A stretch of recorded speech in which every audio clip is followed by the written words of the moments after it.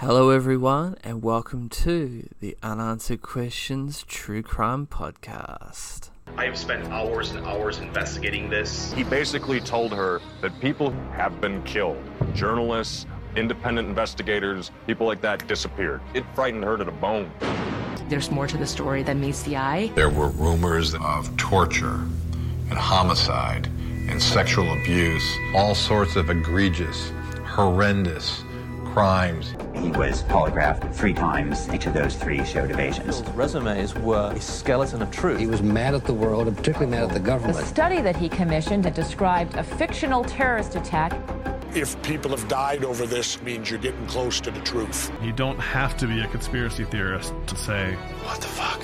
Hello everyone, and welcome to another episode of my new podcast, Unanswered Questions, where every week we'll endeavour to discuss a mysterious unsolved case that has many lingering unanswered questions. So I hope you enjoy, and as always, leave me some feedback on what you think about the show, and rate it as well. Now on to the show. This week we'll be talking about Yuri Ivanich Nosenko, born October 30th of 1927 and died August 23rd of 2008, was a KGB officer who defected to the United States in 1964. Controversy arose in the CIA over whether he was a bona fide defector, and he was held in detention for over 3 years before he was finally accepted as a legitimate defector by the CIA. After his release, he became an American citizen working as a consultant and trainer for the CIA.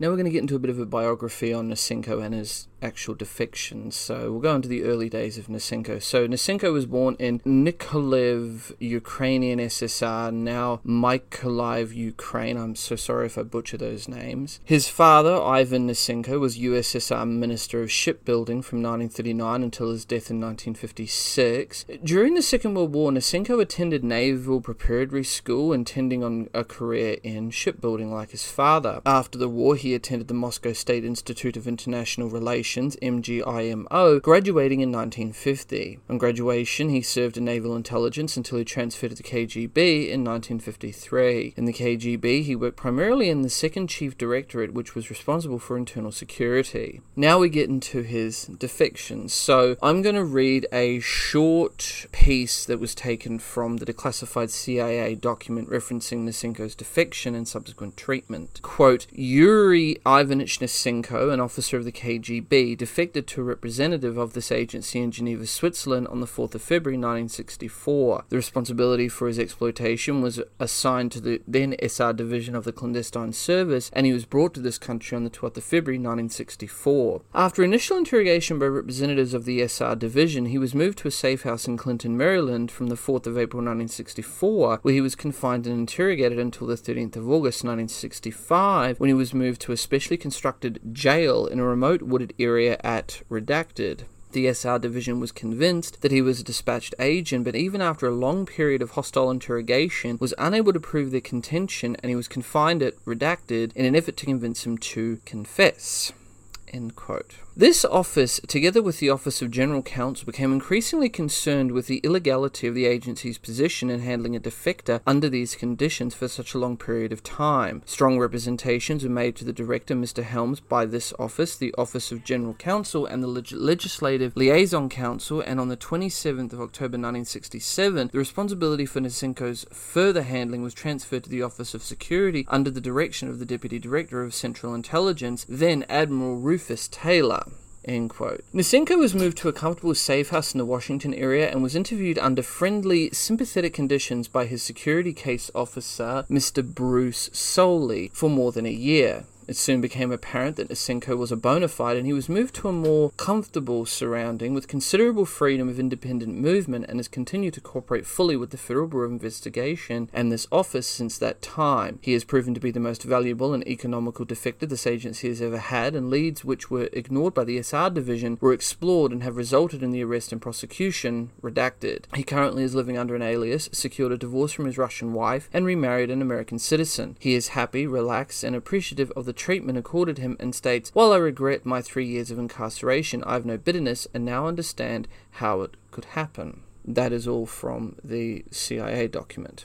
End quote. Nosenko contacted the CIA in Geneva when he accompanied a diplomatic mission to that city in 1962. Nosenko offered his services for a small amount of money, claiming that a prostitute had robbed him of $900 worth of Swiss francs. He claimed to be deputy chief of the 7th Department of the KGB and provided some information that would only be known by someone connected to the KGB. He was given the money he requested and told $25,000 a year would be deposited in an account in his name in the West. Then, at a meeting set up in 1964, he unexpectedly claimed that he had been discovered by the KGB and needed to defect immediately.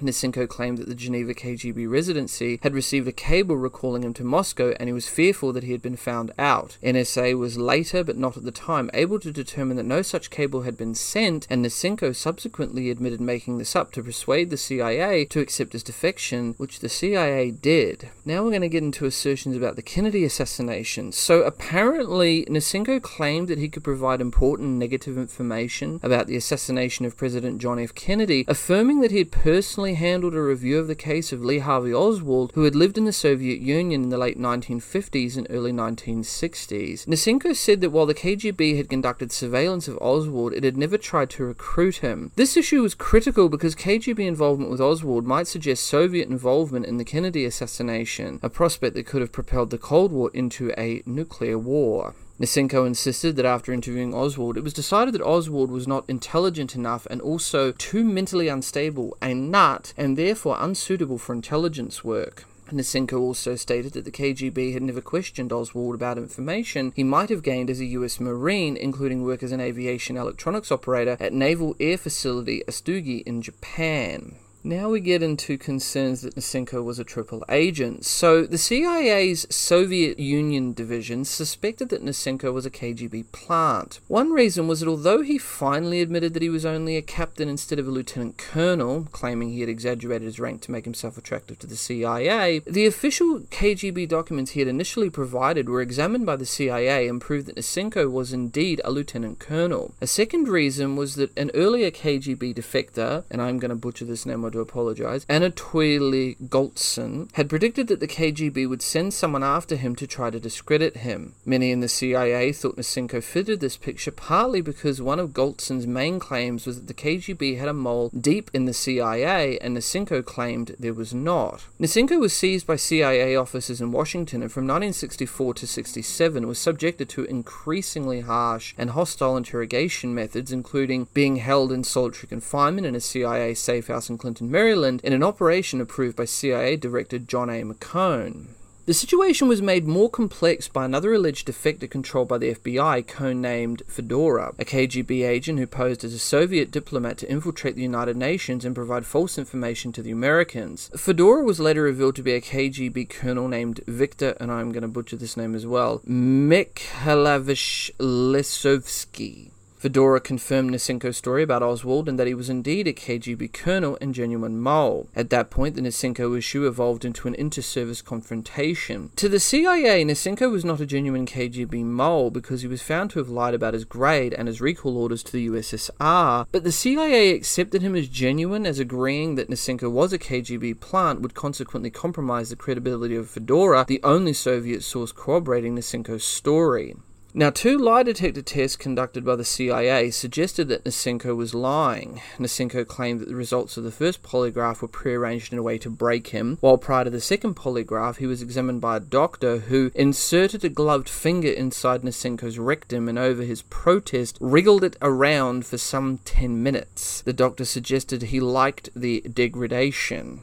Nosenko said that this was done to anger him and stimulate his blood pressure, a key factor in affecting polygraph readings. Moreover, Nosenko confessed that he had lied to the CIA about his military rank. However, Nosenko passed a third polygraph test given in August of 1968, which also included questions about Oswald. Part of the evidence against Nosenko, however, was from the work of defected KGB major and CIA agent Peter Deribin. Deribin apparently had worked in the same parts of the Soviet KGB where Nosenko had claimed to have worked, but found the details of Nosenko's stories, which changed over time, to be very unconvincing.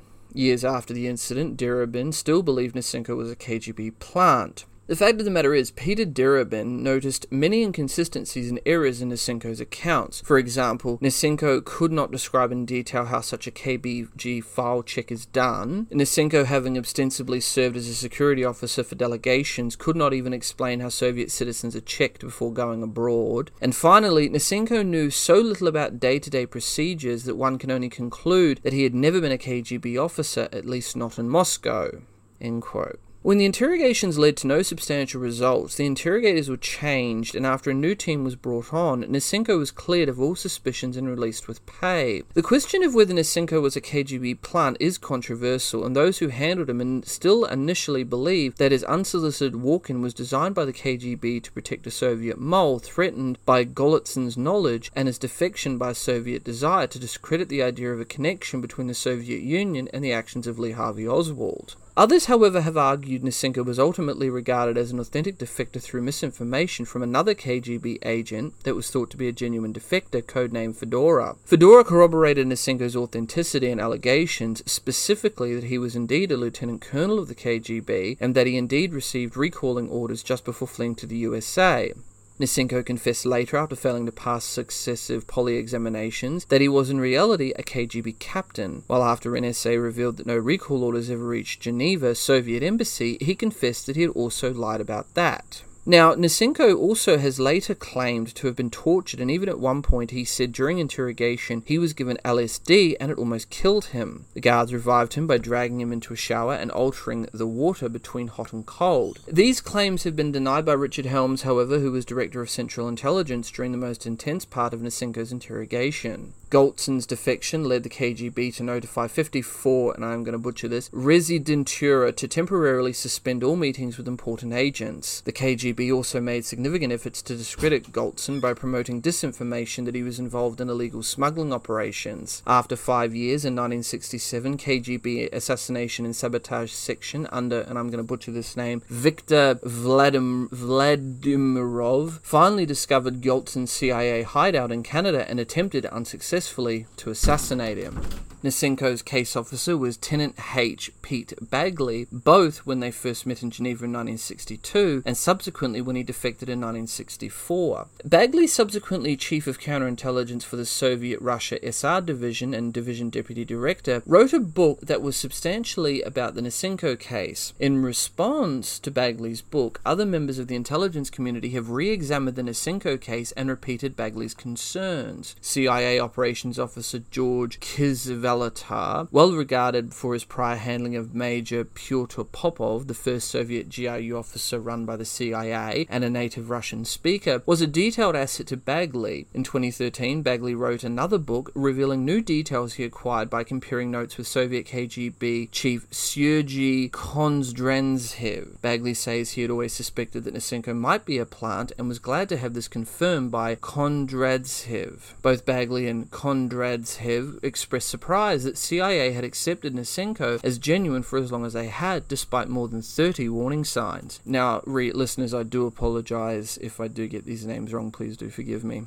Now we get into the aftermath. So, on March 1st of 1969, Nosenko was formally acknowledged to be a genuine defector and released with $80,000 worth of financial compensation from the CIA. He was also provided with a new identity to live out his life in the south of the US. The harsh treatment he received as part of the early US interrogation was one of the abuses documented in the Central Intelligence Agency Family Jewels document in 1973. In an internal note at the CIA in 1978, then DCI Stansfield Turner, referring to Nosenko's solitary confinement, stated, and I quote, the excessively harsh treatment of Mr. Nosenko went beyond the bounds of propriety or good judgment. At my request, Mr. Hart has discussed this case with many senior officers to make certain that its history will not again be repeated. The other main lesson to be learned is that although counterintelligence analysis necessarily involves the making of hypotheses, we must at all times treat them as what they are and not act on them until they have been objectively tested in an impartial manner.